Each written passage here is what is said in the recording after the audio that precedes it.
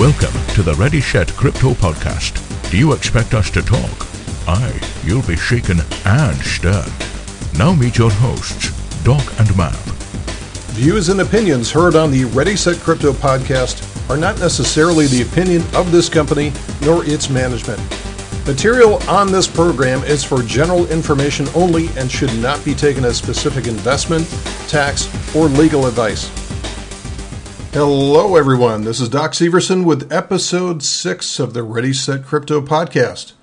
Today's topic is another tale of the tape, where I discuss some of the more personal elements of trading, those being the characteristics, nuances, and challenges of trading financial markets that we all share.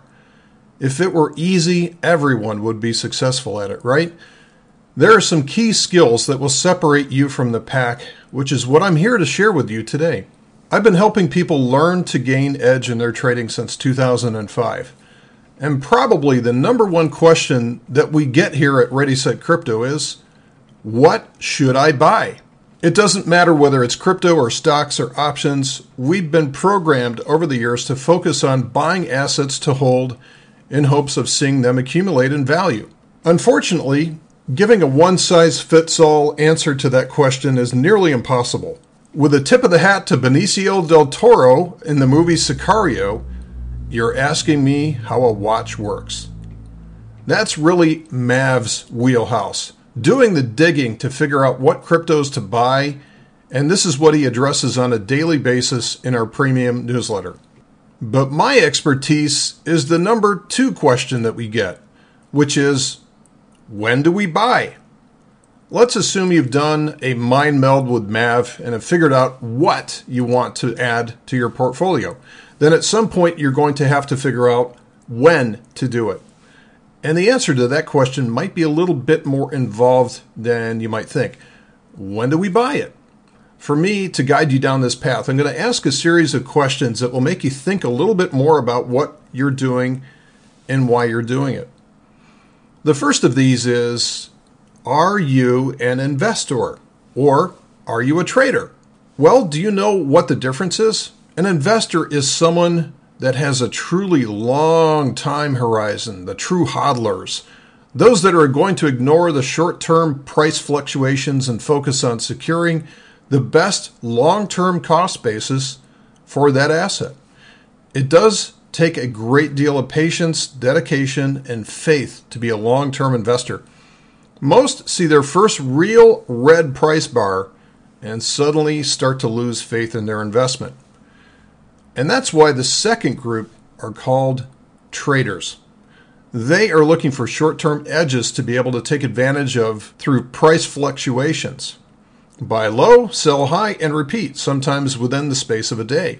A trader has opposite goals of an investor, since a trader wants to be out of the market and in cash, stablecoin, or reference currency the majority of the time. They are the snipers of the trading world, looking to hop a ride on a price swing and jump off before it reverses.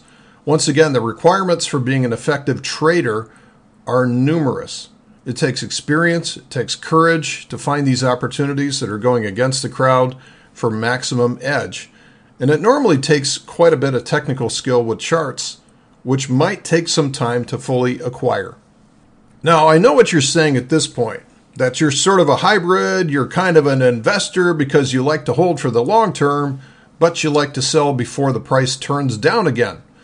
While I do believe that there is room for different levels and degrees of each classification between investor and trader, it really requires you to think about what you're doing and commit to a path ahead of time and not to change your game in the middle of a trade when you lose your nerve. It's easy to drink the Kool-Aid and say in all of the subreddits that you're a committed hodler, while in private you missed the larger move because you puked out of your holdings at the bottom when you got scared of losing it all. Look, I get it. It's a tough business and the majority of people will make decisions that seem logical at the time to them, but in the end cost them everything. So let's get back to the original question, which is, when do you buy? And let's apply it first to investors. A true investor wants to see the price dropping for his or her desired asset. Does that sound right? Yes, it's true. Let's say you're in the market for a car. You look it up online and you see it's going for $20,000, which you think is too high. So you wait. Lo and behold, a week later, the price is down to $15,000 due to smaller demand for that car.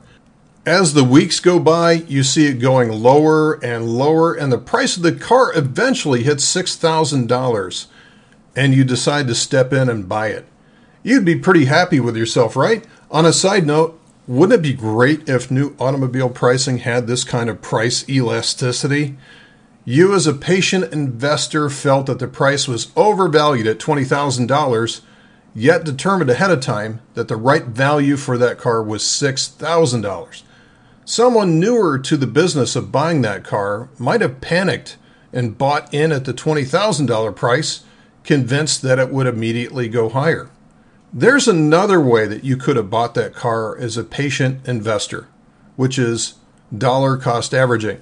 Every month you're going to contribute the same amount towards that car, and if the price drops, you end up owning a bigger percentage of that car that month until it's paid for and you own it. An alternative way to cost average that asset is to buy partial positions on sentiment signals, such as when the price of the asset is, and I'm doing air quotes here, oversold. So you're only contributing towards the purchase of that asset when you have a statistical edge in your favor. The point that I want to make here is that true long-term investors want to see the price of their coin being discounted or dropping in the short term because it allows them to pick up more of that asset than they would have had they chased it higher, as so many did in late 2017 with the crypto markets. True investors have ignored the fear, uncertainty, and doubt overplayed by the financial media during the crypto bear of 2018, and have used it to their advantage by lowering their average cost per coin while everyone else is bailing out and quitting near the bottom. Just to be clear, cost averaging is a losing strategy if you average down to zero, which is what some coins and tokens will be worth going forward someday. Only the strong with the best business case will survive. Start your decision by determining what you will invest in, and from there determine your best course of action for starting to own that asset at the lowest possible cost basis if you're a true investor with a long-term time horizon.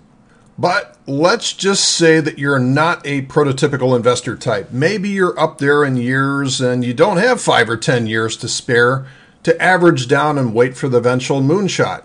Or maybe you're wired a little differently and like the action of finding edge in charts and technical analysis. Well then, you very well might be a trader. Traders are going to hold positions anywhere from minutes to weeks, but rarely longer. They view holding an asset long as risk, and the more that they're in cash or stablecoin, the safer that they are. They are the literal equivalent of a deer hunter, someone that straps themselves up in a tree for hours at a time, freezing and waiting for their game to wander into their sights. If this classification more accurately defines you, then the first question is, what is your edge? Have you identified a pattern that allows you to accurately fade herd behavior so you're able to quickly score your profits and remove your risk? Remember that price movement is a double-edged sword. Volatility giveth and volatility taketh away. Paper profits are just that until they're booked.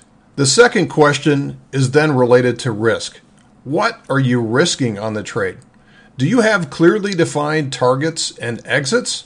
How will you know if you're wrong? And what will you do at that point to preserve your precious capital? Is it possible to define a trade structure that allows you to define risk ahead of time and relax and let it do its thing? The biggest determinant for the forward success of a trader is not necessarily how often that they're right, because everyone likes to look at batting averages and win rates. Those are really immaterial. What really counts is how much they lose when they do lose. This is where the concept of expectancy comes in and whether your net winnings are outpacing your net losers. Okay, we've come full circle now. We've started off with a high-level question of when do you buy, and we found that the answer to that basic question really comes down to you and how you're wired.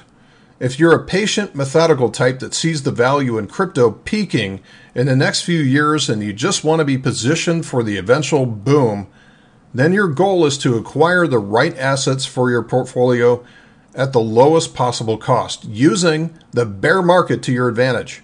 On the other hand, if you're more technically inclined and are able to spot the edge in herd sentiment, you can begin to rapidly build your account around short swings in price using technical analysis and utilizing short-term price targets.